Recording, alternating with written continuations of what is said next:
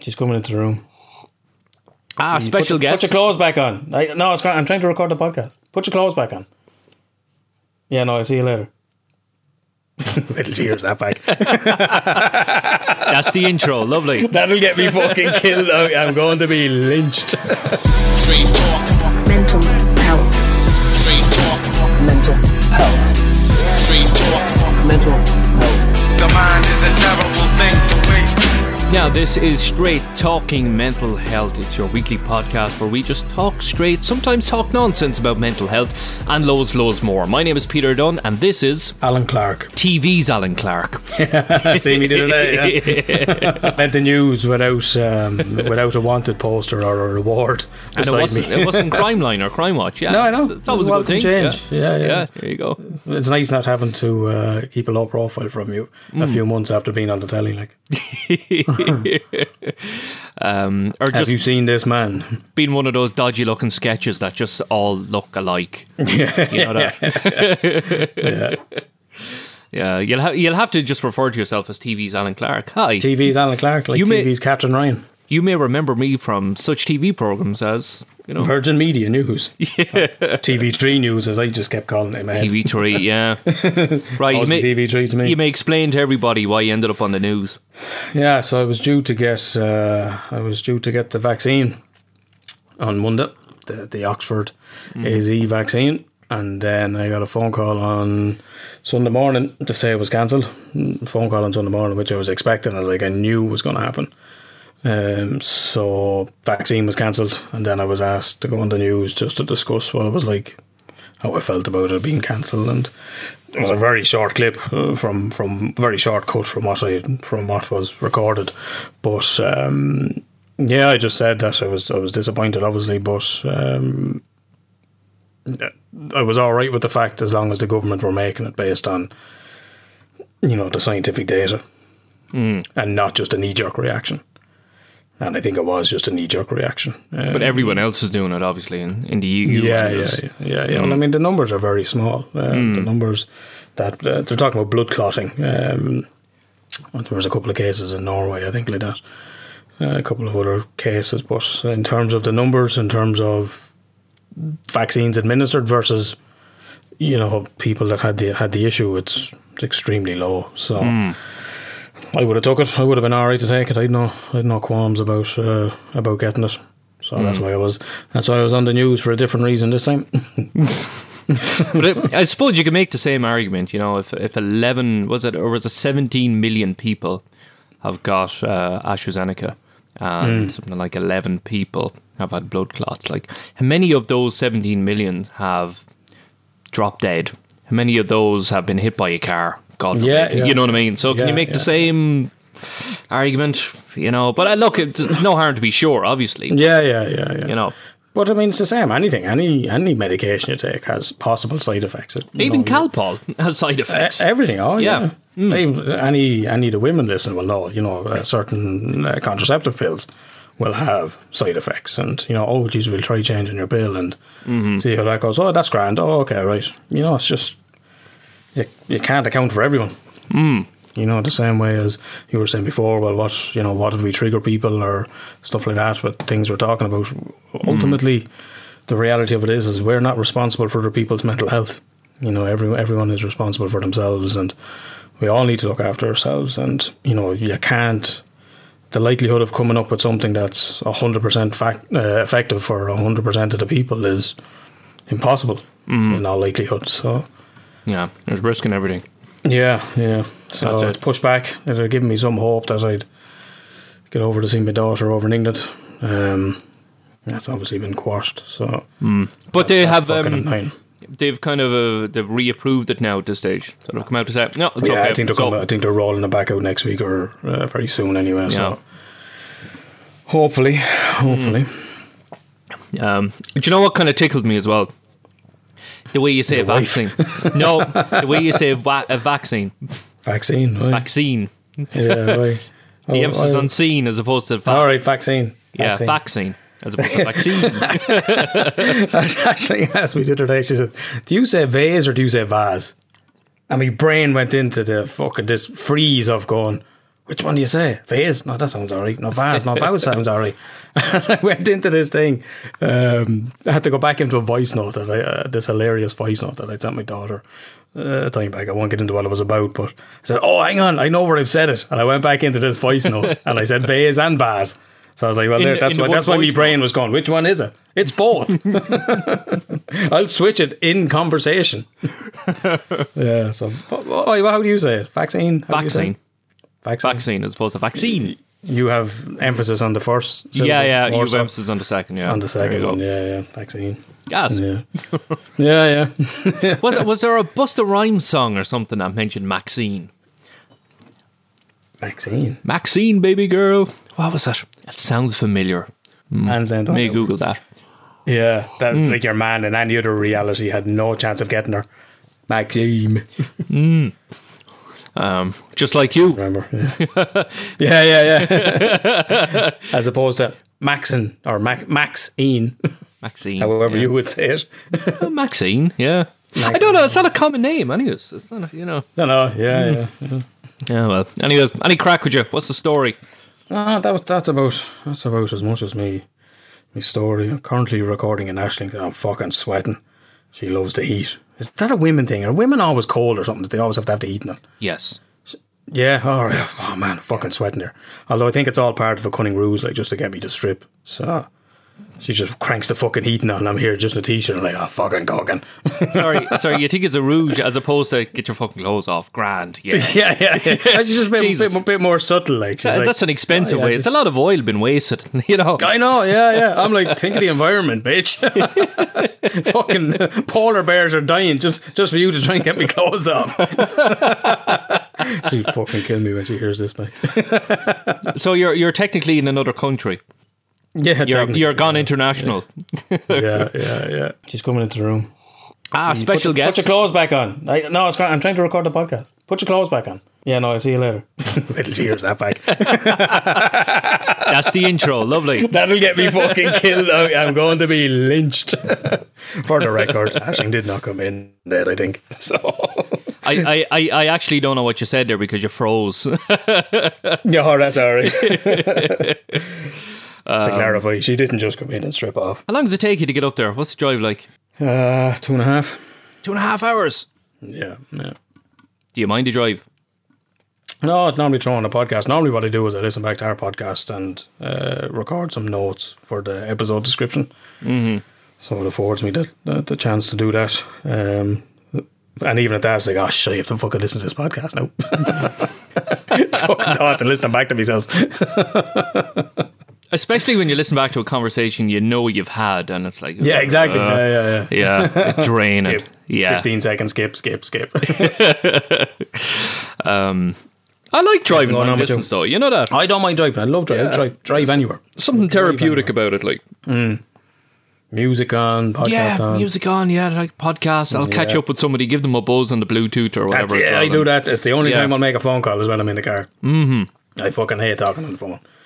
But that's the one time I was like, right, I need to make that phone call or I'll check in with someone I haven't spoken to in a while. Yeah, it's nice. There's something lovely about it. Yeah. Though I haven't driven long distance in a year, so on a regular basis anyway. So yeah. For anyone wondering, as I said, there is a support bubble been formed and not taking any chances. And both of us meet criteria, so we're all right on that front. Terms and conditions apply. Terms and conditions. Yeah, you got it. So this week on Straight Talking Mental Health, we are talking social anxiety. It's a little bit different from anxiety. Apparently, I really don't have a clue about it, but Alan's going to fill us in a little bit later on. But as you know, on the podcast, what we aim to do is help everybody as much as we can. So there is a way you can help. You can pop onto your social media and you can share the podcast. You can follow us on Twitter, on Facebook, on Instagram and all those as well. Or if you want to get in touch, if you've got a story to tell, we'd love to hear from you. hello@stmhpodcast.com. You can get in touch. So uneventful week, yeah? For me, yeah. What you do Paddy's Day? Worked. Okay. Yeah. Just another work day, was it? Just another work day. After all our talk about getting drunk and the Irish state of mind last week, you let us down by working. I know, yeah. Just to show, well, you can do it. No, I think you're right. I mean, it's the unfortunate thing, and anyone that's self-employed knows this. Like, a bank holiday is just a pain in the arse, because that fucks up your whole week then. So usually, now sometimes, depending on the circumstances, sometimes I would take a bank holiday off, or if it was a bank holiday Monday, I might get people in early. So normally, traditionally, people that might be in the evening, you know, I might get them in morning to afternoon. So I'd kind of finish mid-afternoon, as opposed to, you know, maybe going in the afternoon and finishing late at night.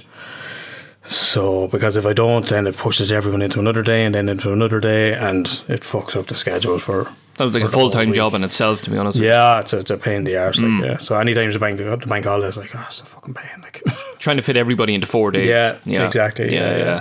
So it's a pain in the arse. What about yourself? Did you go on the lash in your house? Oh, I did, yeah.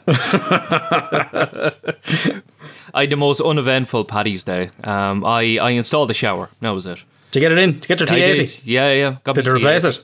No, they didn't. No. Fuck off. No. I got in touch with that crowd in Minute. I said, look, long shot. And no, they didn't get back to me. But look, it was only a long shot. So for anybody who's listening or wasn't listening last week, I bought a shower. Turns out it was the wrong shower. And I asked the company, could I send it back and get a different shower? And they said no, because I broke the little sellotape on it. And just today, I became the voiceover for that fucking company. What a pain in the testicles. Fucking irony. And I wouldn't mind, Jesus right? But Christ. like, one of my jobs is a voiceover artist, so a voiceover ads for radio, video as well sometimes. And I did a favour for a friend of mine. So, favour for a favour. He said, look, Peter, can you give this a bash for me? Yeah, no problem. I'll turn around really quick. I'll voice this. And it was the company name, and I went, you bastards. And, you know, and the line, for all your plumbing supplies, you fucking bastards. You absolute bastards. So there you go. So I'm doing that ad like this. For all your plumbing supplies. For all your plumbing supplies. You Bring these useless shower of fucks. Yeah, the irony, like, Jesus Christ. Yeah. That must be my punishment for putting it out in the podcast last week. You know, Jesus, the universe has a way of kicking you in the hole. Think again, motherfucker. Yeah. Yeah. So do you know what stood out? Do you know, I was listening back to last week's episode. One of the things we didn't touch on, and which you personified perfectly, the inability to take a compliment. Emer complimented you on your Spanish, and you were like, "Oh, just no, Emer, no, just no, I'm not, no, not at all, no."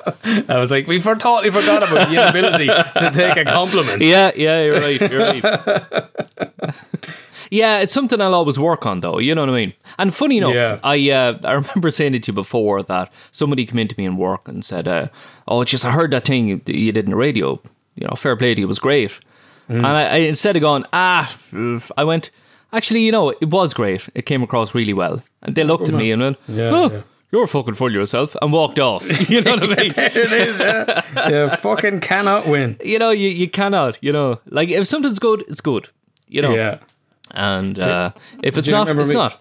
Yeah, remember I spoke to you about this ad before. It was it Aldi or Lidl or something has the ad. I have it here for anyone, you know. Give it a blast. Traditionally thing of Irish is very unable to take a compliment. So I'll listen to this, see if we can hear it. I love your dress. Black looks great on you. This? Are you actually serious? I actually hate this dress. I don't know why I wear it. I got it like in a bargain basement. You know, one of those baskets. Obviously someone left it there because it looks so bad. I should probably give it to a charity shop, but I'm not going to give it to a charity shop because I don't want someone to end up walking down the street and I'd be like, oh my God, that is all my fault that you look like a state in that dress, like I used to look like a state in that dress. But your dress looks amazing. This? It's as Irish as the inability to take a compliment. I remember when I first seen that ad for Aldi. Yeah. I was like, oh man, that fucking round of applause to that company. How many times have we mentioned Aldi in all? I know, and I've never got a voucher off them, have you? No, I never did. No, I get abuse off them. They take too long to pack me bag. Sorry, that's a shout out to the ad company behind that. Yeah, and do you know perfectly why, personified last week. Do you know why it works? Because they put a lot of money into advertising and they do it properly. Advertising works. Yeah. It pays my wages. Please advertise. Just don't get them to advertise shower company. Exactly. Or plumbing Exactly. supplies. None of those. Anybody that has made my list over the last 36 years, you know. You've made my list. You've made my list. There's Yahoo. This crowd. Who else is on it? I don't know. Fastway were on it last week. Fastway, yeah. Yeah. Funny enough, when I got my second shower door, because for anybody who didn't hear last week, they smashed my first one. And when I got the second one, your man actually delivered it and went, this one isn't broke. Oh, thank you for delivering something that's not broke. Fair play to you. Good job doing your job. Exactly, yeah. And sorry, if you see the postman down there, tell him thank you for putting mail through my mailbox. Thank you. Did you get your letterbox? No, I didn't. I can't. I wouldn't mind. It's a pain in the hole. Here's another rile from last week. Fastway also broke my letterbox. Broke his shower door and his letterbox in the same week. And it's in the same day. And then Jesus. breached 400,000 people's GDPRs. Oh, fuck yeah. Do you remember that? So there you go. That was last week or the week before, was it? No, that was last Thursday, yeah. Was Yeah, it? 'cause you text me and you went, here, to add to your rile. I went, Oh, yeah. that's right, yeah. Because yeah. I seen it pop up on thejournal.ie. A notification Yeah. popped up on the app. And it said, Fastway apologises. And I was looking at it. My first thought was, why are they apologising to me through the journal? You know, can they not just apologise to me in email? I got a phone call off Bank of Ireland the other day to say my card was on some website that had been compromised or something like that. They were going to send me out a replacement credit card or something. Was it really them, was it? That was the Irish number just saying, oh, just let you know that we'll be sending you out. You'll have we'll send you out a PIN number and all that sort of stuff. You'll receive it in the next few days. They didn't ask for details or anything like that. Just said, just to let you know. What did you do after that? Continue driving? What do you mean? Dude. Fucking shopping spree is what you do after that. And they go, no, they it must have cancelled me been Curran one. compromised. Yeah. But they're all sent to the address we have listed here as your contact. Jeez, that's weird. Never heard Fucking of it. weird. They must have been Never heard of waiting outside to meet the postman or something. Yeah, so there you go. And I can't get a letterbox because it's a slimline one that you can buy bloody nowhere. So, well, pain in the hole. But, yeah, no, quiet enough this week. Didn't do much on Paddy's Day. Not much to be done. No. So, just played about with the kids for the day. Had a little party for them. We said we'd Irish it up a little bit by getting Alexa to play some Irish music. So I said, Alexa, play the Irish Rovers by the Dubliners. So she played the version with Shane MacGowan, you know. And my 2-year-old started swinging from side to side, going, "On the left of the Irish Rover." It's Florida. How do you know that song? Yeah. You know, and Doris, well, you're after calling it out to Alexa. No. He's after picking it up quick. Cormac, where did you learn that song? And he goes, we do it in creche. I went, what? You sing the Irish Rover in creche? Sweet divine. My God. I thought we sent him to Little Rascals, not Little Rascals, you know. I had fucking James turned around there one day and I was like, next thing he goes, I don't know what came out with, but next thing he turns around and goes, ooh, up the ra. Oh, you're telling me that. Did you hear that? He heard his granny slagging him or something like that. Oh, ooh, up the ra. I was like, yeah, if he's going around the Irish Rover, and then at the end he goes, up the ra. Yeah, might need to be worried. I think I'll get worried now if you start singing, come out ye black and tans, fight me like a man, just don't disturb my nap or I'll be cranky. Yeah, so there you go. That's all we did really. So it's fairly not an exciting low-key. Paddy's Day. Not at all. Right, smiles and Everyone had riles. not a very exciting Paddy's Day. Exactly, yeah, that's it. The weather was too nice. I was like, shit. Yeah. Weather's nice. Everyone's off. There'll be fucking drinking, congregating. Numbers will be back up. Yeah, So I hope everyone had a nice and quiet Paddy's Day.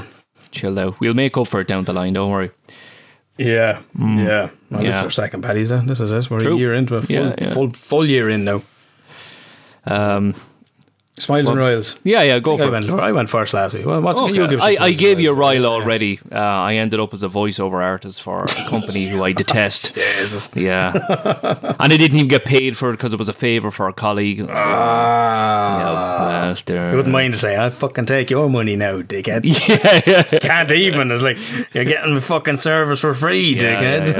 Yeah. Over a barrel twice. Thank you. Yeah. Well, I'll give you a smile. I'm getting old. I ended up playing Zoom Bingo the other night. Zoom Bingo. Zoom Bingo, yeah. That's a smile. That's a smile, yeah. Because I was drunk, so it was great crack. No, a few of us got together. We played Zoom Bingo on the Tuesday, Paddy's Eve, and it was good crack. Catching up with friends, laughing a joke, and yeah, it was nice and good crack. Have you ever played Drunk Countdown, by the way?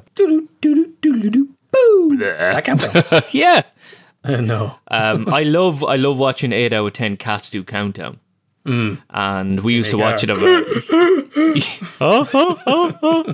Laughs on the in-breath, doesn't he? Yeah. But did you ever watch it, or? I've watched it a couple of times. Yeah. I've seen Jimmy Carr live. No, the 8 out of 10 cats do Countdown. Like, what a combination. But it's gas. We used to watch it on Friday night and have a few drinks. And of course, you'd battle against each other when the letters and the numbers come out. You know what I mean? And it's like, normally in Countdown, it's like, what do you have? I have a 7. And what do you have? I have an 8. Oh, we'll go with your 8 first. But when you're drunk, it's like, what do you have? I have a 3. You have a 3. Yeah. Or the numbers game, you have to pause just before it goes, pause. Get out the calculator. So on, we're not letting this pass without. But yeah, Drunk Countdown is good crack. I recommend it to anybody. How do you play that? Is it done on the app, or do you no? find You it just online? just watch Countdown drunk. Oh, you play along? Yeah. All right. Okay. Simple as. Or drunk catchphrase. Catchphrase. Say it what you see. Yeah. See it. Say it. Who was Yeah. your man that used to do it? Roy Walker. Roy Walker. Roy Walker. That's a great answer. That's probably one of the best answers in the world. Fantastic answer. Yeah. But you're wrong. But it's not right. But you're not right. I loved Brilliant him. answer. I Fantastic. loved him in that But you're episode wrong. of Phoenix Nights. Do you remember that? Oh, TV's yeah, Roy yeah. Walker. Yeah. And they got paint on his jacket and they tried to clean it. It's like Carlton TV. They're like, he's wearing the suit. He's wearing the suit from the TV. And they got him pissed. Yeah. Yeah, brilliant. That's your smile. Countdown and bingo and... There you go. Countdown, yeah. Drunk Countdown. No, I didn't play Drunk Countdown. I will. I'll play it again soon. But no, Zoom Bingo. Just catching up with mates. It was great. So that was it. While keeping our distance, obviously. Yeah. What about yourself? Smiles and royals, is it? Mm-hmm.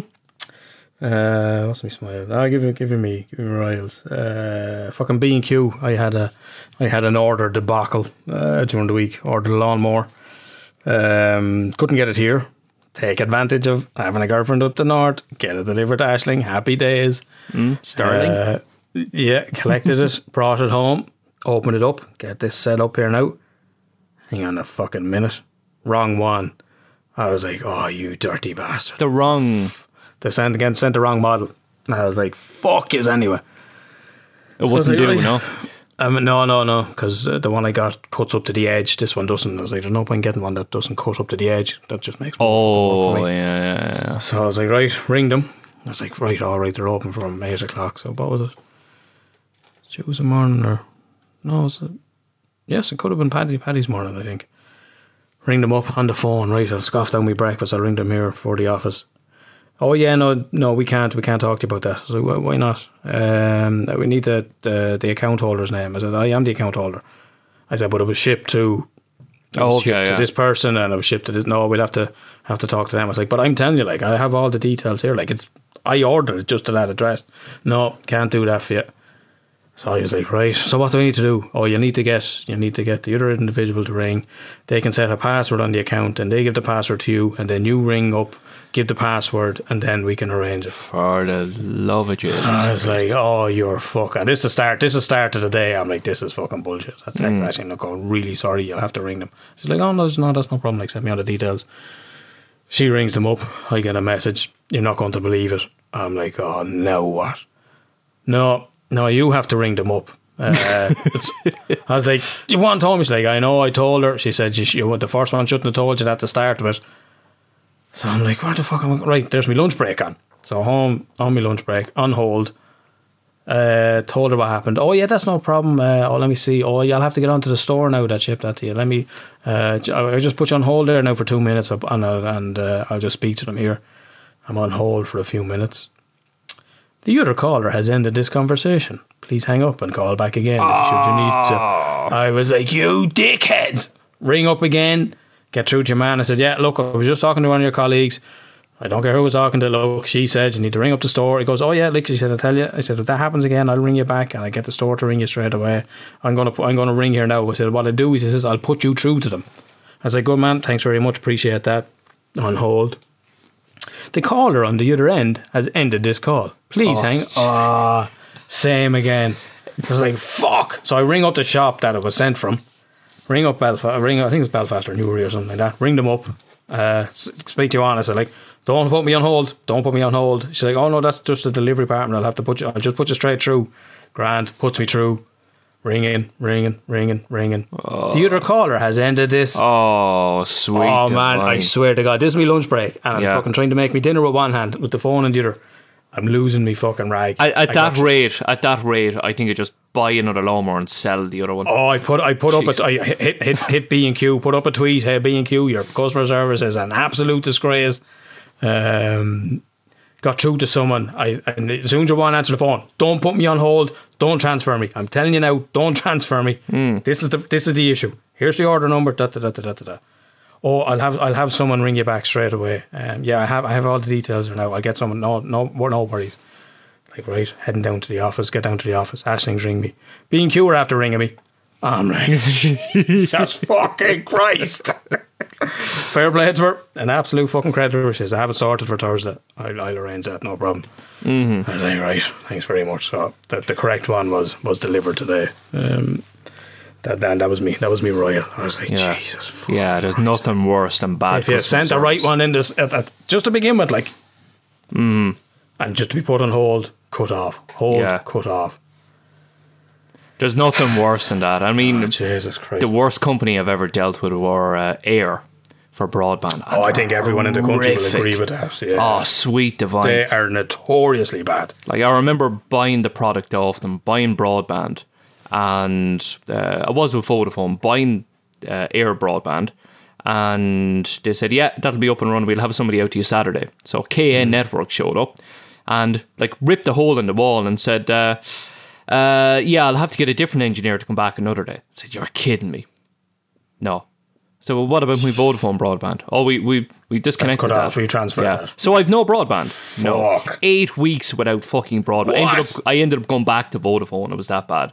Because it turns out that the next engineer said to me, oh no, your broadband isn't set up for Air in this part of town. You're kidding me. No. Fuck off. That was sold to me. I bought that off a sales rep who came to the door, who telling me, yeah, it's all set up, ready to go.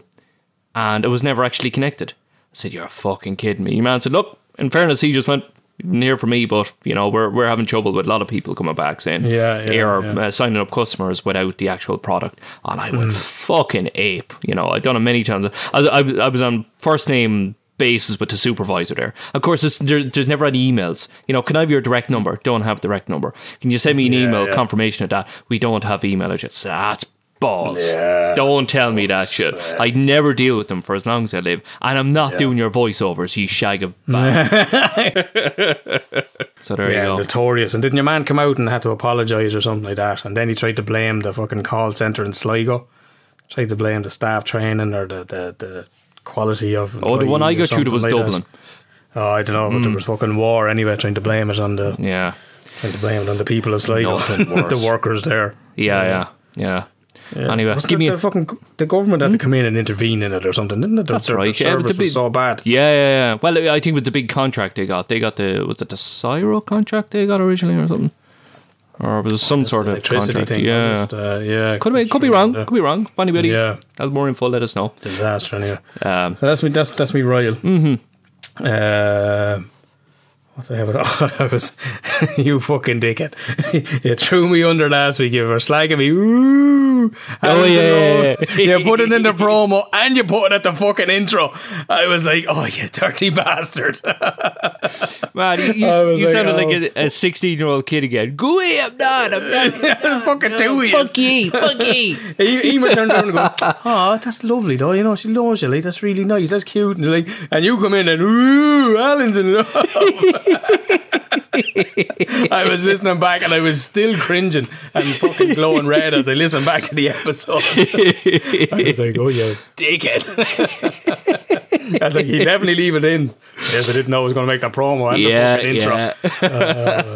That was funny though. You know, you could just hear you could hear it in your voice. You were bleeding scared. I was bleeding scared. I was glowing, and I was like, "Oh, thank God we don't do the videos anymore." That was one of my smiles. My other smile, I can't believe it myself. Do you know what I ate the other day? Avocado on toast. Oh, good man. I ate fucking avocado. What do you think of it? Yeah, sorry. After Emer talking last week about smashing avocados, you give it smashing back. avocado. Yeah. That just sounds like a total euphemism. Went off with someone there smashing avocado. Yeah. Because you know me with the food. I'm fucking no good with it, and not very good with that. But fucking fair play to Ashley. You know, she's like, well, look. I said, well, look, just give me it. Like I'm talking like a fraction, like a quarter of a spoon. And I was like, she's like, try it with the toast, you know, with the butter, you know, it's kind of the same kind of consistency, same kind of texture, you won't really notice it. I was like, alright, that's not too bad. I'll try a bite size, and had a bit of it then, so I ended up eating half an avocado. She went to half an avocado. I'm like, no, I'm like, I'm baby stepping it here. Like I said, this still feels like something I have to eat. Something you're made to eat. It's like, I'm not eating this because I enjoy it. Yeah. It's like, oh man, I can't fucking wait to have avocado on toast. It's like, this is like, you probably should eat this. You know, it's green, it's healthy. It's like, very good for you. Yeah. Leave me with half an avocado, and I managed that.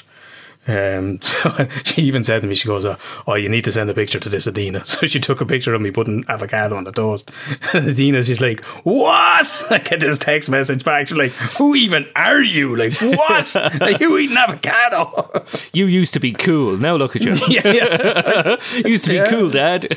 Yeah, I used to be cool and not eat avocado like some fucking hipster. But yeah, I was delighted with myself, man. It really was, like, you know. It's a surprising thing because they look horrific, in fairness, but they're grand. I mean, there's no real taste of them, but if you kind of have them in with a salad or something like that, it's nice, you know. I wouldn't be having a salad now. On a bit of toast, I was alright with a bit of butter. There you go. But like, there, that was smart. So like, she opened it up. She's like, "Oh, that's a bad one." I was like, "How do you know?" She's like, "I can tell by looking at it." I was like, "See, that's probably what would have happened to me. I'd eat that and go, oh, I fucking knew I hated avocado. That one, that's fucking rotten." There's nothing worse than a tough avocado, though. You know, you're chewing down on it, and you're like, this is crunchy. See, that's exactly what she identified today. She says, your thing with vegetables and stuff like that is crunch. You don't like crunchy. You don't like cucumber. You don't like lettuce. You don't like. I was like, fuck, you're right. I don't. Yeah, crunchy vegetables. That texture of them. That's where it is. It's like any vegetables I do eat is like boil a shite out of them and they're soft. Baby carrots, or I'll even eat Brussels sprouts like when they're really soft at Christmas. Oh no! Yeah. Jesus. Yeah, and weird. And I'll eat broccoli because it'll be really soft. So yeah, but it's the fucking crunch. Yeah. So I was like, I was like, oh shit. Breakthrough. That's what. Yeah. It was. I was like, fuck yeah, you figured that out. Good job. Yeah. That's fair play to you, do. Well done. Yeah, nice yeah, man. Couldn't believe it. Yeah. That's me smiles. That's me riles. Good stuff. Yeah. I want to bring you back a couple of episodes and ask you a question. We were talking about single in lockdown that time, and just one thing you said, which made a lot of sense. You know, you're saying if you were at a bar and you were looking for love, and you see somebody across the bar and you say, "Oh, they look attractive." You know, you don't look across and go, "Oh, they'd be a great conversationalist now." I'd say they would, you know, they'd be into Dickens now. We could chat. You know what I mean? Into Dick, all right. Well, that's another attraction. So, so you know, you look and you say, "Oh, that person's attractive," blah blah blah, and you're attracted by looks initially. Are you discriminating? How so? Do we discriminate on a regular basis? Well, in terms of attraction, everyone has a type, that kind of thing. You know, we all have various models within our mind of what we deem as attractive or unattractive, and when someone meets that idea that we have in our head, you know, that clicks then, that matches up with. And that can be a very conscious thing, or that can be a very unconscious thing. Like, some people might be attracted to, an actual, very typical type. Oh, I only like brown eyes, brunettes, I only like blue-eyed blondes, slim, this, that. Some people have a very definite idea of what they are and aren't attracted to. But, yeah, I mean, you say discriminate, I suppose that kind of has a negative connotations to it. But yeah, we would certainly be discerning to a certain extent. If you were walking down the street and you seen somebody who looked a bit rough coming towards you, and you went, I'm going to cross the street, are you discriminating? No, that's your social brain, and we'll get into that with the social anxiety. That's your brain picking up on cues. Well, what's the I mean, what's the alternative? Yeah, man, where I'm trying to find you. I have so many tabs open here. You trying to find me? I can't find the video. Tab 4. Gosh, I've all my notes. I'm not at home. So, what did you send me? Did you send me a Zoom or is it Google? No, you're in Google What am I Meet. looking for here? There you go. Google Meet. Fucking hell, man, this is ridiculous. I have so many tabs open. I can't see. Alan's not actually a psychotherapist. He just here we Googles go. every question he's asked. we That's go. all. I got your back, man. 2, 4, 6, 8, 10, 12, 14, 16, 18 tabs open. No wonder you keep fucking freezing. 18 tabs. Jesus Different Christ. notes and all that sort of stuff. I remember when I was doing my master's dissertation, I think I counted one time I had 60 something tabs open. I think I've 54 on my phone. Just kind of to-dos, if you know what I mean. Google this, Google that, Google that. Yeah, that. Anyway, I can see you again there. I'm talking to you again there now. No, well, what's your alternative is, get a beat. You don't make that. Yeah, exactly. You don't make that social call. You don't pick up on, and you'll always spot people that are dodgy, like. Yeah. Because they're usually loitering. The majority of people you see are walking with intent. They're walking with purpose. They're going to do something. You're walking to the shop to get a coffee, or you're going to do this, or you're going to do that. People that are sketchy are loitering. They're not doing anything with purpose. They're constantly looking around, stuff like that. And we pick up on those social cues. So you can walk down the road and go, oh, did I just discriminate against that person? And it's become a very they've actually played into it now with a lot of sitcoms or TV shows where what was it? Could have been Curb Your Enthusiasm. There was something where he locked the car just as a black guy was walking past, and he's like, "Oh no, that wasn't you. I just happened to be I just happened to be locking the car at the same time." But yeah, so you can be, it's like, oh, well, I don't want to be discriminate, or I want to be safe. So we're always making social judgments. We're always perceiving consciously and unconsciously body language, facial expressions, stuff like that, for what's safe and what's not safe. And ultimately, that's the purpose of our brain is to keep us safe. So it's tough to kind of distinguish between that person discriminating or that person trying to make a good judgment call. Yeah. You know what I mean? Well, I mean, if you're still alive, job done. Yeah, true. Job done. You may face ridicule from the public, but like you say, job done. You're safe. You're alive. Yeah. No, it's just something that kind of popped into my head, and I thought, that's interesting. But we do. I think we do. Maybe there's a better word for it, but I think we do discriminate on a regular basis, and that discrimination is based on keeping ourselves safe, keeping our families safe. You know what I mean? If you were to, if your young lad came home and said, "Oh, I'm going to play with in my friend's house," and you go, "Oh, well, who's your friend?" "That guy over there." And you see his outlet outside drinking cans or something, you'd go, "No, you're not going over there." "Oh, but I want to," you know what I mean? But you're making that decision based on, it could be sound dude, he might just like a few cans, Yeah. But again, I'm sure every him. parent has had that of going, "I don't want you hanging around with him." Yeah. "Oh, why not?" Just not, never mind. Yeah. You're trying to make a judgment call, yeah. Yeah, you're trying, and that's it. And all you can do is try your best to make a judgment call. And you may be right, you may be wrong, but you're never 100% right, are you? Yeah. I don't know if discriminating is. Yeah, maybe that's is the accurate word for looking at someone across a bar. It's certainly fitting. a construct that you have in your head of what is and isn't attractive. Yeah. That'd be my take on it anyway. Yeah, no, that's fair For all enough. that's worth. Yeah. Fair enough.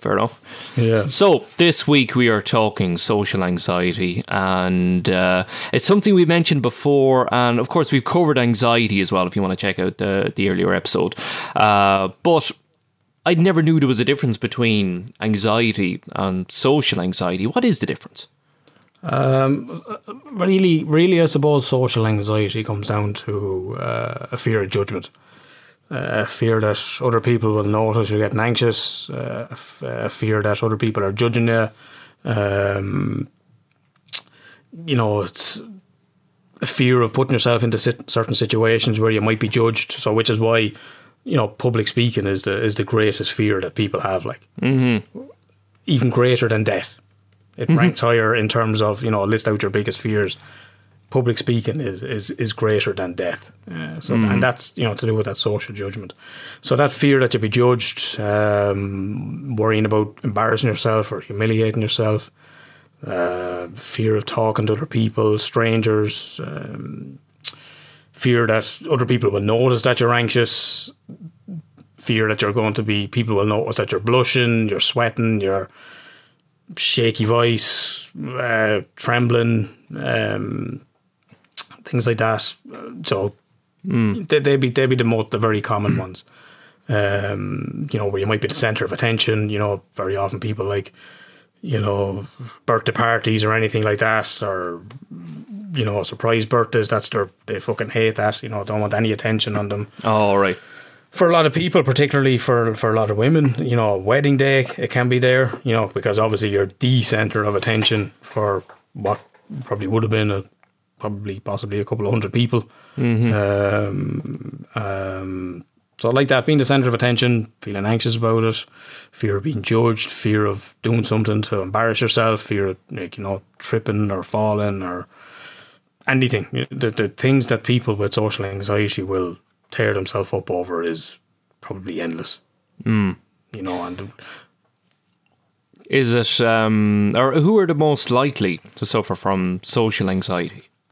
I don't think either or. I don't think it particularly is gender. No, not from a gender point of view, but I know people who have bad childhoods or. Well, traditionally, what my experience would normally be is people with low self-esteem.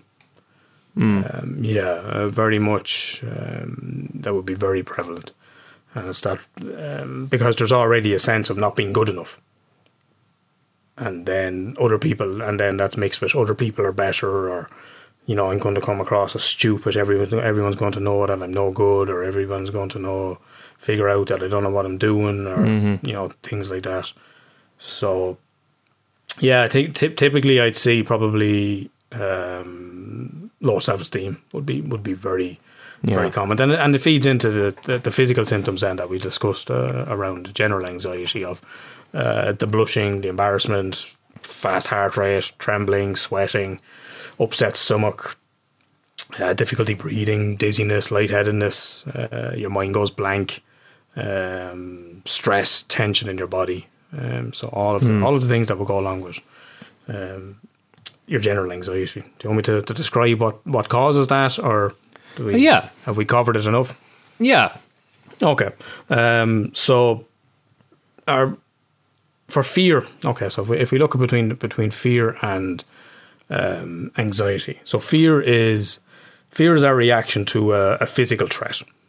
So if we were in a room together and I said to you, "There's a lad out there with a gun," the two of us would be very smart to be afraid. So fear is a reaction to a physical threat. There's something there, or you walk out and there's a dog. There's a rabid dog that's going around attacking people. You'd be right to be afraid. Anxiety then is, what if there's a lad out there with a gun? What if there's a dog out there? It's psychological threat. So we're not. Doesn't even have to. For anyone that's anxiety, it's all the made up shit. Yeah. That makes it so worse. And so for people with social anxiety, well, what if I look foolish? What if I trip? What if I say the wrong thing? And just all the made up things. But our brain reacts to that psychological threat in the same way that it does to a physical threat. So we got a very old brain, but we got a very old brain in a very modern world. And our brain has evolved so much that we can make up shit. We can make up things that might be unsafe. So again, your brain is there to keep you safe. And one of the things that does that is, and the great thing about being a human, and the outer part of our brain, particularly the brain, or the part of the brain behind the forehead and stuff like that, the prefrontal cortex and the neocortex is kind of the mohawk, so right down the center of your skull. That's the bit that really allows us to plan, use logic, stuff like that. So it's reacting. Your brain is reacting to that psychological threat, but it does what it does as if it's a physical threat. So for anyone, that's what happens then. So you get a reaction in your brain, different parts of your brain, particularly the amygdala, which is involved in the fear reaction, and that works with other parts of your brain. And then, so we have so very often what I would see with people with anxiety would be, oh, I had a panic attack the other night, or, you know, I was feeling really anxious. And I'll say, well, what were you doing? Oh, nothing. You know, straight away they're looking for an external trigger. I say, well, what were you thinking about? Oh, well, I was thinking about that presentation I have to give in work on Monday, or something like that, you know. So you can anticipate and you can pre-plan the things that might go wrong. So the common things then, so generally speaking, the fear gets triggered. That sends a signal to your brain and around your body. So one of the first things people will notice is you got a fast heart rate. So typically with anxiety, everyone's going to be fairly familiar with the expression fight or flight. So that's kind of anger and anxiety, both sides of the same coin. So anger is your fight, so you lean into the threat, and anxiety is flight. Get the fuck out of there. You know, survive, live to tell the tale. And the key part of those is that's about mobilization. So it's about doing something. You're getting this charge of energy. The way I normally describe it is it's like Sonic the Hedgehog. You hold down and you press the button and he spins in one spot. And then depending on when you go left or right, he goes phew. But you can hold him down and spin him in one spot for ages, for as long as it takes. And for anyone with anxiety that's in standing in a queue or anything like that, they'll know that feeling. You're fucking charged up as if to get the fuck out of there. Right. So you got the fast heart rate. So obviously if we need to run away or we need to fight, we need to get that blood pumping around the extremities, your feet and your feet and your arms and stuff like that. So fast heart rate, that'll be one of the first things people might notice. Sweating, that's the body's way of cooling itself down. Short, shallow breaths. So anyone that's had panic attacks and stuff like that, they'll be familiar with that. Oxygen is burned in the body as fuel. So we're trying to get that oxygen in as fast as possible. Anyone that's feeling anxious, you're never sitting there going, It's never long, deep breaths. It's and you feel that tightness in your chest, very constricted. So that's trying to get that oxygen in as much as possible and as fast as possible. Heart pumping, trying to pump that blood around to your extremities.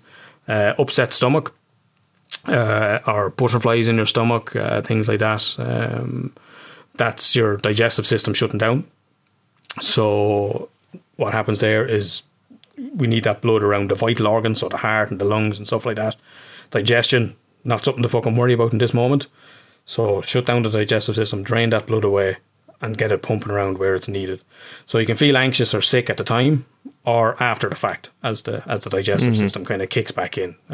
So your body literally goes, I can't worry about this shit right now. For anyone that's... Sorry, just something just popped into my head there. Where people saying, geez, I was that scared I nearly shot myself. Shit myself. Yeah. Is that the same That's one of the other things. Yeah. Or evacuate your bowels. Yeah. You know, one less thing to worry about. You're not being weighed down by it. Jesus, right. From an every point of view. Yeah. Well, if you're covered in shit, a predator's not going to want to fucking eat you. So you piss yourself, you shit yourself. It's all about the body releasing that. Okay. I've worked with, I've acted with people that would be acting 20, 30 years, and they can't eat on the day of a performance, or people. Okay. There's usually a queue to go to the toilet before you go onto the stage. Yeah. Get rid of that. And you might have noticed it yourself when we were gigging and stuff like that. So it's like let's get rid of that. We don't need to be worrying about that. That's not something to focus on now. So the heart beating faster, the short, shallow breaths, digestive system shutting down. You might be shaking. The hands might be shaking. The body might be trembling. Very often, if people are sitting, you might see their legs going mad, or they're kicking their leg, or they're twitching, or their fingers are tapping, stuff like that. That's that energy that's being released. The shaking is the adrenaline. So when adrenaline is released, so on top of your kidneys is the adrenal glands.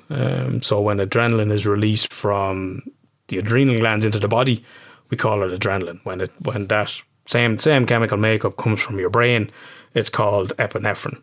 So it's called epinephrine when it comes from your brain, and then it's called adrenaline that most of us know, and everyone knows adrenaline of mothers lifting cars off babies, and and these incredible feats of strength and stuff like that with that extra boost. So that's what's happening with the shakes. That's what's happening with the trembling. Dizziness or lightheadedness. So that oxygen that you're taking in is not being burned off, particularly if you're standing in one spot. So that goes up into the brain, and we start to feel a little bit lightheaded or dizzy. Difficulty concentrating, or your mind going blank. For anyone that's had that experience of going into the Leaving Cert, and then all the answers come back to you as soon as you fucking leave when you walk out. Yeah, so that's the prefrontal cortex shutting down. That's the blood draining away from those parts of the brain into the survival part, so the limbic part of the brain, to deal with the threat. So unfortunately, job interviews, stuff like that, you say the wrong thing, or you can't think of an answer because you're probably in a highly stressed or highly anxious state. Yeah. Muscle tension, so you're holding yourself. Anyone with anxiety knows your body's not nice and relaxed. You're usually tense, stress across the shoulders, things like that. Sweating, as the body's way of cooling it down. They're the most common things, and it amazes me. It actually amazes me the amount of clients I've seen with anxiety. They might be on medication, they might have gone to the doctor, and they're never told all this, and they think they're going fucking mad. Oh. And I'll give that kind of overview of this is what's going on in your brain, this is what's going on in your body. Do you experience any of those? And they're like, all of them. Jesus, I get all of that. I was like, well, has no one ever told you this? And they're like, no. And just having the information really helps people, because they're like, I thought I was going fucking mad. I thought there was something wrong with me. I was like, no, your body's doing exactly what it's supposed to be doing. Yeah. As it reacts to what you perceive as a threat. So, is there different levels of social anxiety? I mean, you might have some people who are afraid to leave the house altogether, but you might have some people who are afraid to meet up in, let's say, a crowded place like a pub, when we could go to pubs. Yeah. Or, does it come from people feeling the need to be, I know we kind of touched on it before, but the funny one, the jokey one, the one who'll have a bit of crack, Yeah, that can be that way of releasing tension. It can lead to people avoiding social situations. I've heard from a good few people, male and female, where they'll ring one of their mates when they're outside of the pub to meet them outside. Oh, yeah. To walk in with. Yeah, women will do that a lot. Yeah, probably particularly very common women, but both sides. So anything that might put you in a position to interact with strangers, parties or social gatherings, going to work, going to school, dating, that can be particularly difficult. You're meeting a total fucking stranger in probably an unfamiliar environment. That can be. So that can lead to people totally avoiding that experience. Yeah. Being alone, being very lonely. You'd have people who are out as well, afraid of being isolated. Look at that loner over there on their own. You know what I mean? Everyone else are in groups, and this person's kind of squeezed out. You see them, and you go, oh, Jesus, are you all right over there? Call them over. Or people who are, I suppose, afraid to interject as well. Well, you'd have other people who will barge in the middle of a group of people and start yapping away about something completely different, be it, in the canteen at work, or be it in a pub somewhere, you know what I mean? Well, you touched... Sorry, go ahead. No, go on. You touched on two of them there in last week's episode. you know, people going into the pub and you know, until they have a few pints and they're like, all right, grand there now we can relax. Yeah. And you also mentioned the one that I had before of the client that started out doing a bump, and then it led to, you know, and that bump of coke was, you know, to give them a bit of confidence, a little bit of Dutch courage on a night out. Yeah. That unfortunately then progressed into, you know, doing a bag of coke at you know, 5 o'clock in the morning on their own, like. Yeah. So these things that we can put in place to try and help us compensate for that can spiral out of control for us. So, We become dependent on them, obviously, be it alcohol or drugs or whatever, you know. And then the brain forgets what the original purpose of it was. Yeah, I get you. And it's just become then a way of, well, this is how you feel something different. So that gets left behind. Yeah, you've latched on to that new thing. Yeah, and that's it. Yeah. And that's the trouble with anyone with addiction then, is that, you know, that hijacks. So dopamine we would have mentioned before. Actually, do you remember Emer when we did the single during lockdown, and she asked me about, like, do some men, you know, do they love the chase? You know, because once they get your attention or once they get in your knickers, then that's it. Yeah. That would be dopamine. So dopamine is not just about pleasure. It's also involved in motivation and the pursuit of goals and stuff like that. So like that, if you're in pursuit of a girl like that, and then you're with them, well, then you're not going to get the same dopamine buzz. Okay. So it's all these neurochemicals that play into all of these different things. So for anyone with addiction, then, so whether it starts out as, you know, a way of compensating for social anxiety, then what happens when it becomes an addiction is it just hijacks the reward center of the brain. It hijacks dopamine, and what your brain associates then with is, well, if you want to feel better, if you want to feel something different, this is the go-to. And that's you're always the go-to. It's not like, well, you could do something else, or you could do this, or you could do that. It's like, no, fucking do the coke. Have the few points. That's what works. So just keep doing that. Okay. But then obviously you develop a tolerance, and you don't get the same. You don't get it out. You don't get the same buzz anymore, so you have to do more, etc., etc. So what might start out as just having that little bit of courage to walk into the pub to meet someone, that can spiral out of control if you don't do anything about the anxiety. It was interesting you say there about, you know, you may forget what the original problem was, and I suppose that's why a lot of people come to you. They don't know what the problem is, and that's how you kind of dig down, you get to the answer, like. No, it's interesting. All right, how can you tell when somebody has social anxiety? So some of the things the things I've mentioned there, of, you know, for someone that has it, or it's somebody that may be experiencing it or something, like, or even the smaller signs of it, you know, like, if there's a groupie out having a drink or whatever, and you notice somebody, I don't know, maybe twitching or, you know, kind of sipping a lot on their drinks or something, or I don't know, maybe turn around looking towards the door every so often, or, you know, can you tell when somebody has social anxiety? Well, usually what can happen is they usually become very good at trying to hide it. So like that, whether it's having a few pints or whether it's doing something to calling the friend out to meet them outside so they don't walk in on their own. They can very often put themselves in situations. They can work around it. You know, they develop a workaround. So for the people that have it, then, you know, it's the avoiding the social situations. It's worrying about something weeks or months in advance. Trying to blend into the background. You know, stand off to the side, get into a corner. Very often what you see with people with anxiety is they will sit near the door, or they will face the exit, or they'll sit near a window because they'll anticipate that they're going to be sweating and they need the fresh air, or if they need a quick escape, that you're at the door. So, you know, all these things that they've learned, these tips and tricks that they've learned for themselves to try and compensate for it. Yeah. So again, you know, with that anxiety, you know, you're always looking for the exit. Right. You know, escape, where is safe? You know, usually you're back to a wall with a load of people in front of you. That's not going to feel very safe. So, you know, and your brain kind of assesses things of safety. So safe that's the key. That's what your brain is for. So for, you know, if you're with people that you feel safe with, if you're in an environment you feel safe with, it feels good. You know, you feel relaxed, you know, you feel, you know, at ease, and people like that. Then Then we've got, you're looking out for a sense of danger, so there's a threat. So that's when you start to feel anxious. That's when you start to feel stressed. And then there's threat to life. Mm-hmm. So when we feel anxious, when we feel there's a threat, that's usually when we go fight or flight mode. And then when we feel like there's a threat to life, very often then we can go into, so fight or flight is mobilization. And the opposite of that then, or the other side of that then, is immobilization. So that's freeze or faint, flop, shut down.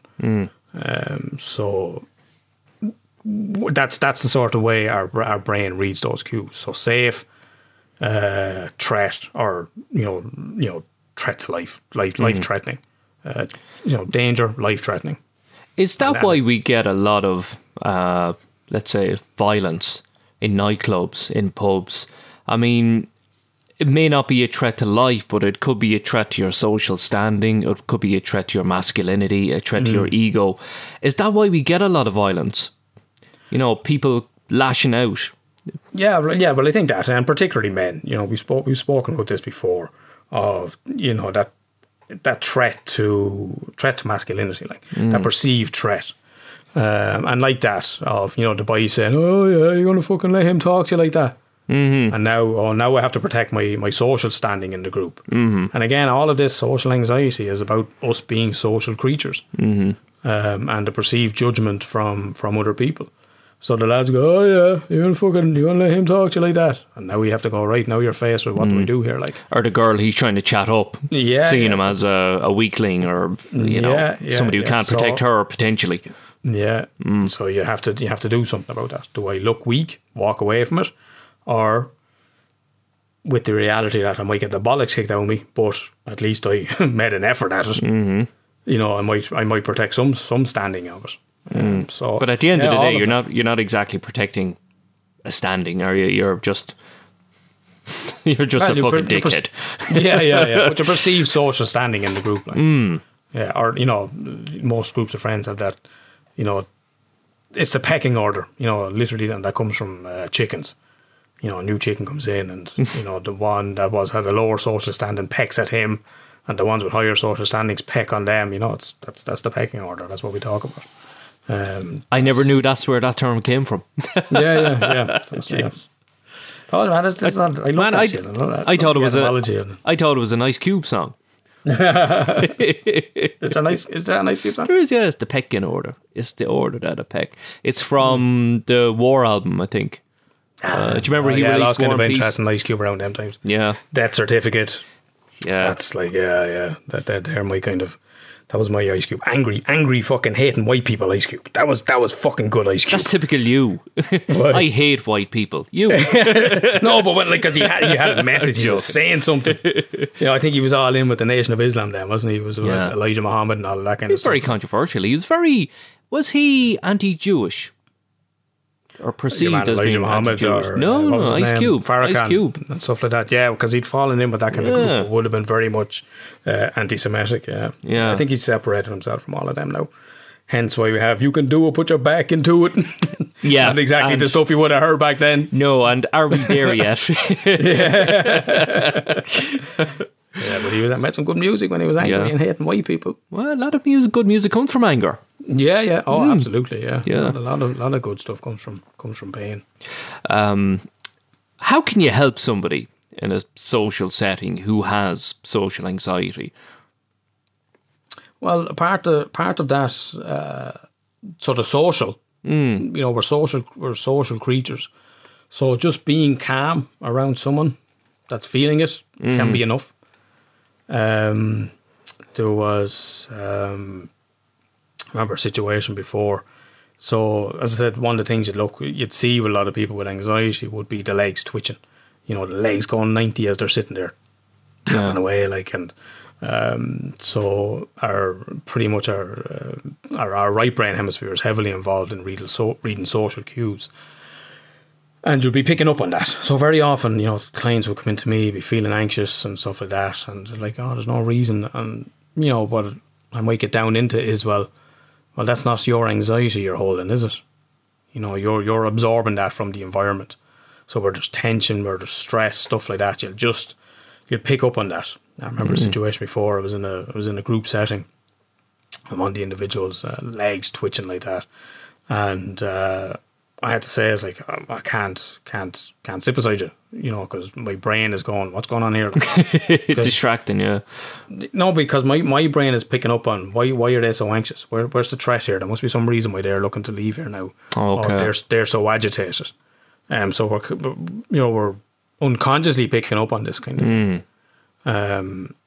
And we read that. So while we talk about emotion regulation, we also, as social creatures, as mammals, we co-regulate. So we feed off the energy of other people. Yeah, So true. if you're around someone that's stressed, someone that's anxious, unless you're in a kind of good state yourself, you'll absorb a lot of that yourself. I even look, you slag me, and actually here's an interesting fact actually, that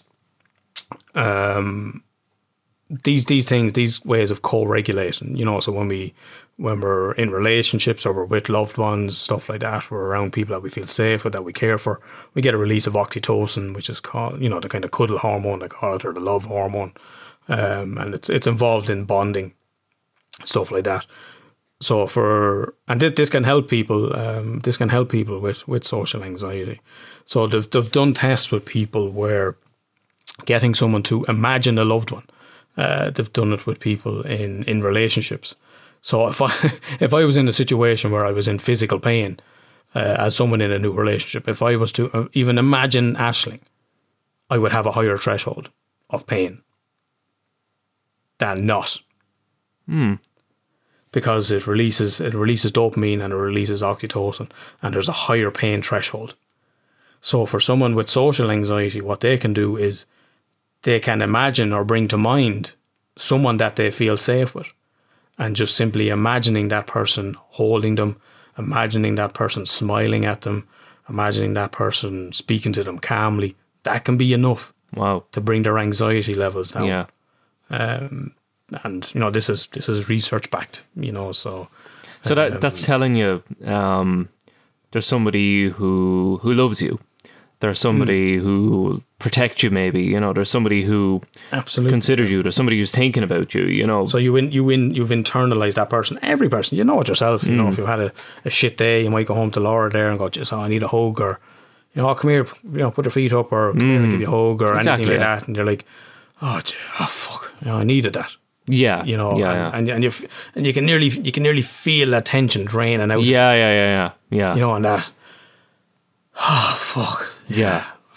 Problem shared is problem halved. That's social aspect of it. So, and imagining that can be enough to try and bring down the anxiety levels. So if you're dealing with, not dealing with somebody, but let's say you're in a social setting with somebody who you think may have social anxiety, should you, I don't know, maybe don't grill them, don't fucking tell them to relax. Yeah, well, yeah, we all know that's not going to work. Actually, geez, I heard one there the other day. Client with an eating disorder went to a psychiatrist, and the psychiatrist said, "Well, you just need to stop getting sick." Well, there you go. Yeah, there you go. That's why you pay them the fucking big bucks, folks. Yeah. Just stop being sick. Yeah, imagine, you need to stop being sick. God forbid you enter them with a tumour. Just stop growing it. Just stop having cancer. Yeah, you'll be fine. There you go. So, yeah, that's 50 quid. Take care. Well, you're paying fucking more than that for a psychiatrist. Yeah. So telling people to relax isn't going to help. But what will help is speaking to someone in a relaxing manner. Being kind of emotionally regulated yourself. So if you're stressed, what's one of the things we tell people that are learning to drive? Don't learn to drive with someone you know. That's true. Because they're more likely to get stressed with you. And if they're more likely to get stressed with you, you're more likely to get stressed trying to drive, and then it's a fucking disaster. So you'll often hear that of, whatever you do, don't learn to drive off someone you know. Go get proper lessons. Because they're going, fucking just press the fucking brake, press the brake. Yeah. And then they're stressed, you're picking up on their tension, now you're tense, and they're picking up on your tension, and it's a nightmare. So being in a relaxed state, so if you are with someone, just, even maybe ask them, you feel a little bit anxious, anything you can do to help. Distracting them, get them talking about something else, or actually, come on, we'll go over here, we'll have have a game pool here or something, or you know, something like that. You know, you can use yourself. A lot of the time in therapy, that's what I'm doing. I'm emotionally regulating people that are dysregulated, because I'm sitting there in a calm state. I'm sitting there usually with a, you know, softer tone of voice, calm, you know, not getting wound up with their anxiety, not getting drawn into it, you know, just sitting back. I'm calm, I'm relaxed, tone of voice, you know, pace of words, stuff like that. And that's enough then to bring them down. Cool. I might not have offered any solutions to what we're talking about, but just my kind of very being is enough, because we're constantly looking for social cues, particularly around the upper part of the face, around our eyes, forehead, stuff like that. And there's actually connections between our face, facial muscles, and our lungs and our heart. This is how heavily influenced we are as social creatures. Wow. Yeah. So, someone we had. I had correspondence there a couple of weeks ago. I can't remember exactly who it was from, but they mentioned choice theory. William Glasser has choice theory, and Glasser's premise would be that, you know, you're choosing to feel this way. Very, very. For anyone that's familiar with Carl Rogers, it's definitely not person centered, you know. But it's, well, so he would phrase it as, you're depressing. You're choosing to be depressed. You're doing behaviors which are depressing. You're stressing. You're this. You know, you're choosing to feel this way, and that can be bad for a lot of people. You know, that can feed into feeling worse. But the premise of it is, though, well, you have a choice, so you can do something. As long as you can make a choice, you can make a better choice. Yeah. But when we're social creatures like this, and we're picking up on these social cues, it's a very visceral thing. Like, these social cues are literally connected to our organs. Through the vagal nerve and group of fibers that run down our brainstem that connect to our organs. So if you feel, if you see someone that has a scowl, or that's angry, that's, you know, stuff like that, you're not choosing for your heart rate to increase. Your heart, and, you know, it's reacting to what could be a possible threat. Okay, very good. So this is entirely outside of our conscious control. You know, you can't control your digestive system. You can't tell your heart to slow down. You can't tell your liver to work harder or not work. But what you can do, and this is the importance, and it's such a cliche, but what you can do is you can breathe. And that will activate the sympathetic nervous system. So I did an interesting thing here. Aisling has this thing, she loves lying on my chest. She says, "Oh, I can hear your heartbeat." I said, "Watch this." I said, "Hang on a few minutes." And I started breathing in a particular way. And she said, "It slowed down." I said, "Yeah, I know." I said, that's what I was doing. And she's like, "Oh, that's fucking weird." I said, No, it's not weird. It's this is what it's supposed to do. So when we breathe in a particular way, when we have more of an emphasis on the out breath, so a longer out breath. So some people clients will come into me and go, "Oh, I do that 4-4-7-4 breathing or something like that." So that's where you breathe in for 4, or, you know, you hold for 7 or something, and then you breathe out. And I said, no, if you're feeling anxious, what you want is a longer out breath. So you can do like a 4-4-8. So you breathe in through your nose for 4, you hold for 4, and then you breathe out through your mouth for 8. So that activates the parasympathetic nervous system. So fight or flight is the sympathetic nervous system. That's mobilization. And then the parasympathetic nervous system is the brake. And that's about being in a calm state. And that's usually called then rest and digest. So for people that are feeling anxious, you're usually not very hungry. Just eat something. You haven't eaten all day. No, I'm grand. Yeah. But your digestive system isn't working.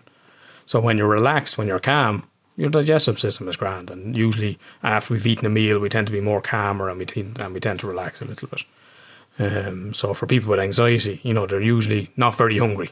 Mm-hmm. Or you see them chewing gum and they're going mad, fucking going 90, like they've got all this energy. This energy in has to come out somewhere. Yeah. So that particular way of breathing is going to help to feel more relaxed.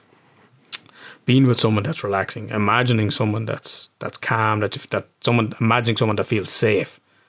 That's key. So someone that you feel safe with, someone that the thought of them, you know, is enough to calm you down. Yeah. Things like that. That's really going to help.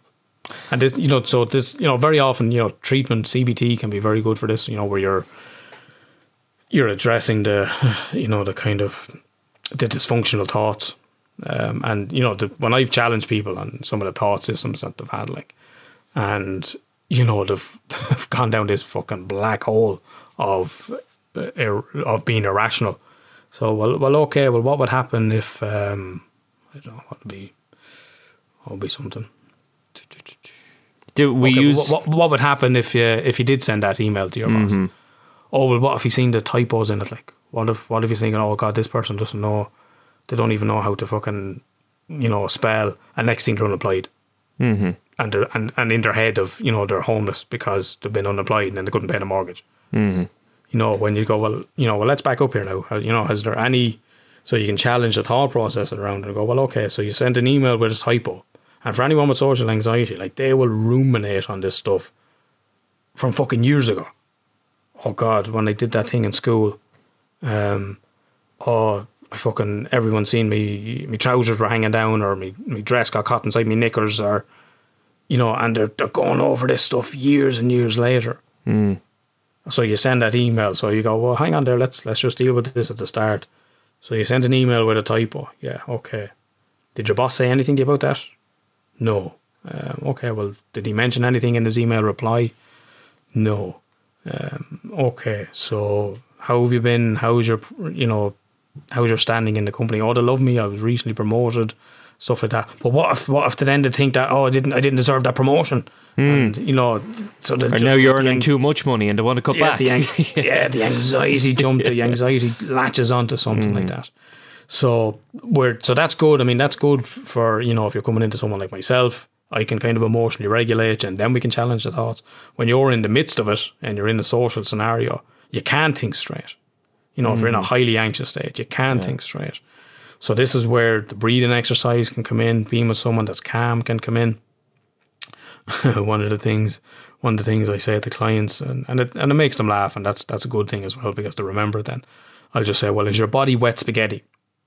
And they're like, well, I said, well, what's wet spaghetti look like? It's like, it's all floppy. You know, is your body relaxed? So imagine that your body is wet spaghetti. Then you know, because the body affects the mind affects the body. They impact each other. So you can put your body into a relaxed state, and that will help to relax your mind. So when you've got yourself in a more of a relaxed state, then you can start to think a little bit clearer.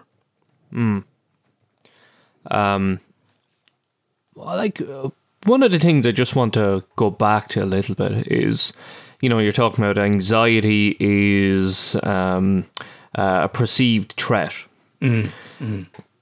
But is that not a good thing in a way? Because, you know, like, you're saying, like, people are perceiving a threat, and it may be an attack of something that may not happen.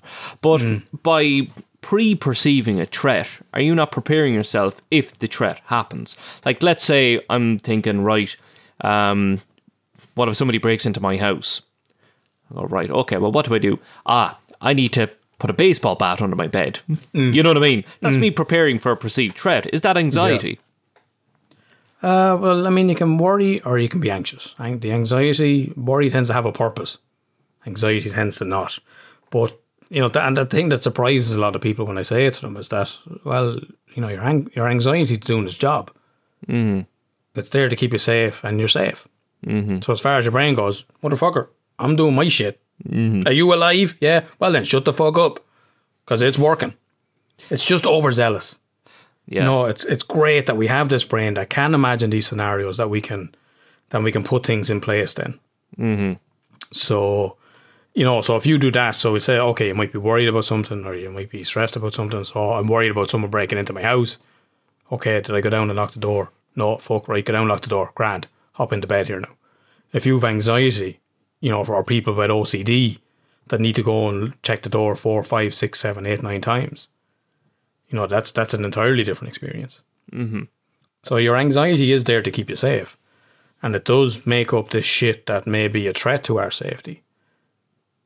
But when people kind of recognize that. Like, your brain's not out to hurt you. As a client said to me, like, no one's ever died from anxiety. True. You know, your body's not going to kill you. It's trying to keep you alive. So even instead of fighting it, I've actually gone, okay, well, what is it that my mind is trying to do for me here? I have a couple of exercises that I do with clients, and that really changes their perspective on it.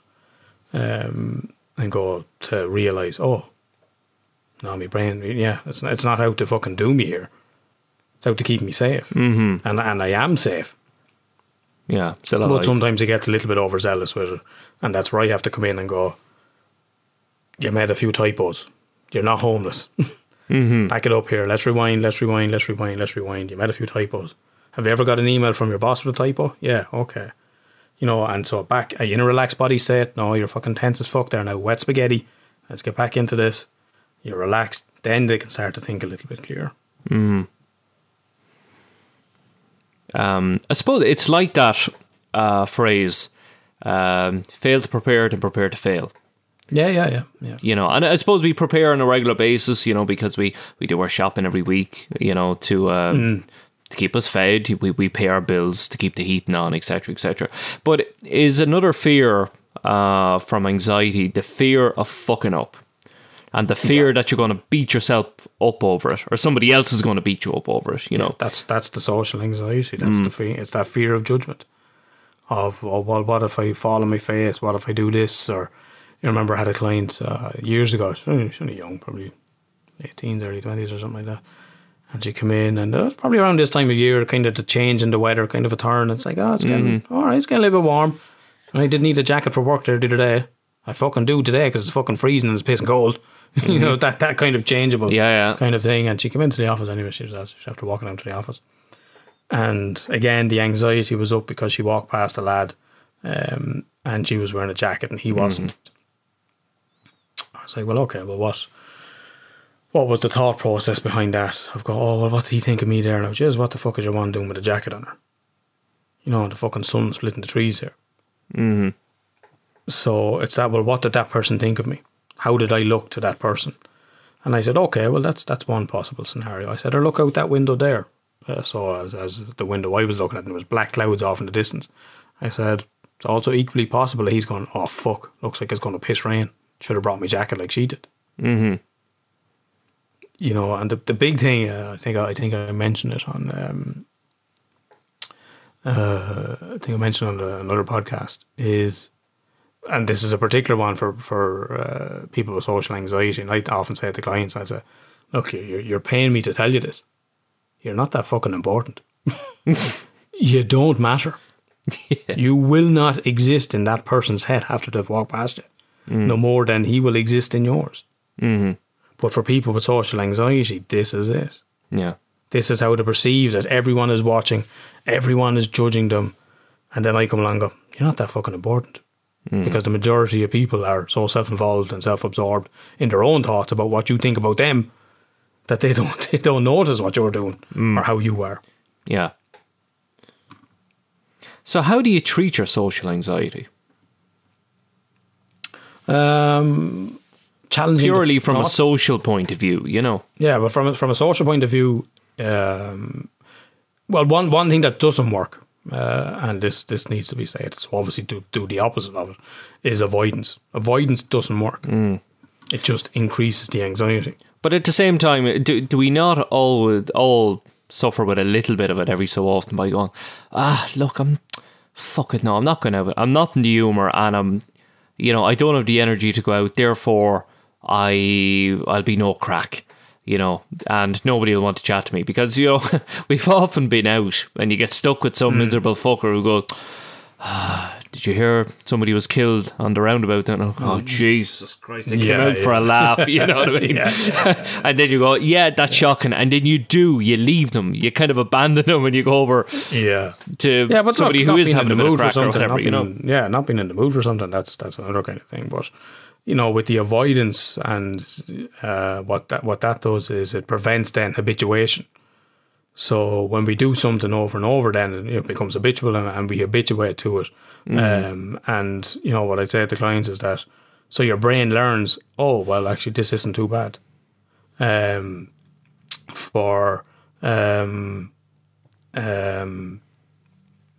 the majority of people with anxiety, it's I mentioned it on the anxiety episode. It's an overestimation of a threat and an underestimation of our ability to deal with it.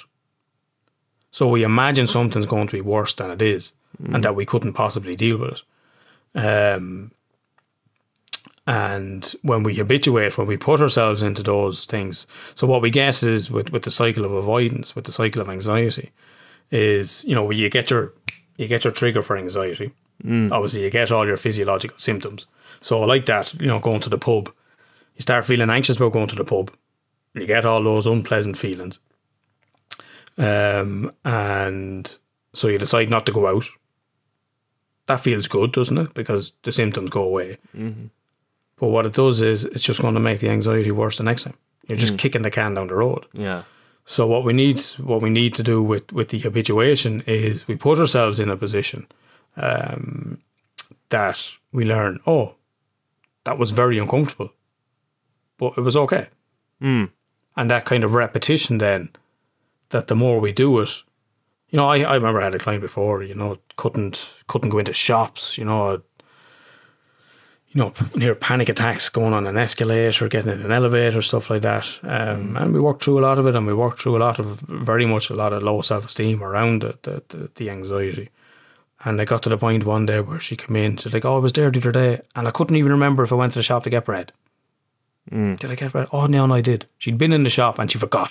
Yeah, it wasn't a big thing anymore, yeah. It wasn't a big thing anymore, because our brain has to work off experience. It exists in your skull. It only knows what it takes in through your organs and through the senses. So when you put yourself in that, your brain is telling you, your mind is telling you, oh, that's going to be fucking horrible. We won't be able to deal with that. Mm-hmm. And then you do it, and oh, this is uncomfortable. Well, if you have someone there that's going to help you to emotionally regulate, it's okay. A few deep breaths. Okay. This is okay. We can leave anytime you want. Let's just stay here for another 5 seconds. Let's just see if we can tolerate it that much. And you did. Fucking brilliant. Well done. Yeah. You did a great job there. Is that the important thing to know as well? Because we spoke to Conor about it, Conor Harris, about addiction a couple of episodes ago, and he was saying the important thing for him when he goes out is to know he can leave at any time. Is that important for anybody with social anxiety, to know that I can go whenever I want? Yeah, but see, this is where two different parts of the brain can make it very complicated for them. So remember I was saying about the sonic, hold down and press the button and you're spinning in space. So you trigger the fight or flight. You're triggered for mobilization. And very often for people with anxiety and social anxiety, standing in a queue is fucking very, very difficult for them. Okay.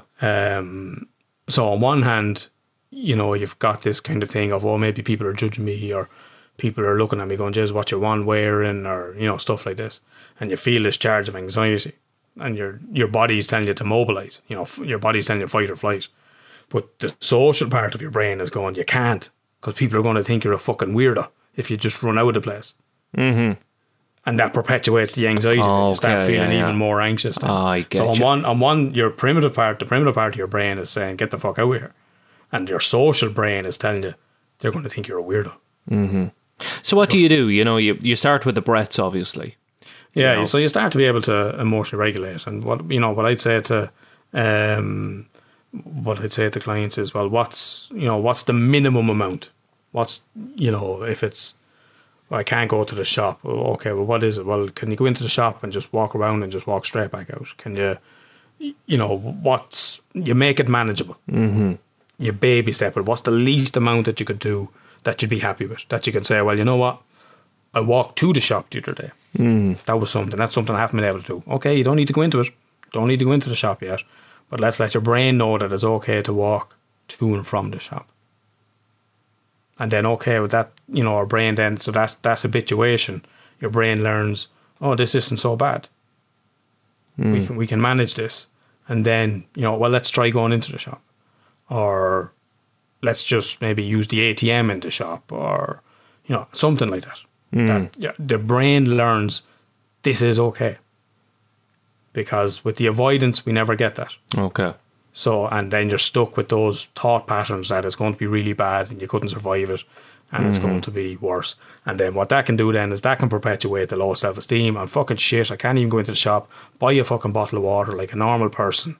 And what you do then, you kick the fucking shit out of yourself. You're less likely to go to the shop. You lose your confidence. And then that's just, then you can't even leave the house. And then, you know, it can just snowball from there. Yeah. So baby steps. Baby Take it bit by bit. Yeah. Let your brain know that it's okay. Keep yourself, you know, wet spaghetti, relaxed body state. If it helps starting off, go somewhere with someone that feels safe, someone that can emotionally regulate, someone that's not going to say, well, you may just get fucking over it now. Yeah, Fuck's sake, this is fucking ridiculous. Like, fucking, you know, that's probably not going to help. No, probably at not. all. You know, you're in a stressed, anxious state, and now they're in an even more stressed or anxious state. You know, so softer, calmer. Keep that person in a relaxed state, so they help.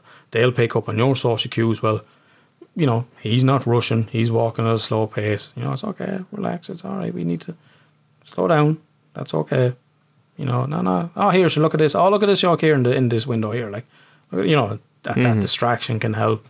You know, just having someone safe or even imagining someone safe can be enough to help you to calm down. The wet spaghetti, the breaths, the emphasis on the out breath, challenging the thoughts when you're in a more relaxed state. And, you know, if you're able to think clearly at the time of asking yourself, okay, what am I feeling anxious about here? I'm going to feel anxious about, you know, falling on my face. And I've said to clients, like, you know, has anything ever like that ever happened? Or have you ever seen anything like that happen? Oh, yeah, I seen someone fall in there one time. Okay, and what happened? Oh, a load of people rushed over to help them and lifted them up. Oh, so actually people are usually very good to help people, if anything, and they don't usually just walk around standing, staring, laughing and pointing at them. Actually, people will, more often than not, they'll help you up if that ever did happen. Right, that was Straight Talking Social Anxiety. We hope you like what you heard. If so, give us a rating, subscribe, leave a comment, or if you think someone you know would benefit from this podcast, by all means share it with them on your social media. Could make a big difference in their lives. And as well as that, we'd love to hear from you. If there's anything you want us to cover or discuss, if you've got a story to tell, we'd love to hear from you. You can get in touch by email, hello@stmhpodcast.com. Get us on Twitter @STR8TalkingPod, and we're on Facebook and Instagram as well. And whenever you're on our website, or you're on what's our website, stmhpodcast.com, forgot to mention that. Anyway, or if you're on Twitter or if you're on Facebook and Instagram, you'll notice that our graphics look really cool, our posts are really professional. So it's not us doing it, basically. It's not us designing it, as you can tell, I'm sure. Big shout to Aideen from digitaldesignlab.ie. She's amazing at graphics, websites, social media, all that kind of stuff. Give her a shout and she'll sort you out. digitaldesignlab.ie for all your graphics, web, social media needs. And you'll hear the music as well. That's from Fiona Bryan, producer extraordinaire, and he is an incredible producer, beat maker. Get him on Facebook at FOBBeats. If you're a singer, rapper, whatever, he'll sort you out. Right, Mr. Clark, last word with you, dude, on social anxiety. Give us an alternative. I can see you rolling your eyes here, trying to think in your upper cortex. It's been ages since it's been on me, man. We've had everyone else on, so I was like, I fucking forgot all about it. Be wet spaghetti. I love it. Straight talk.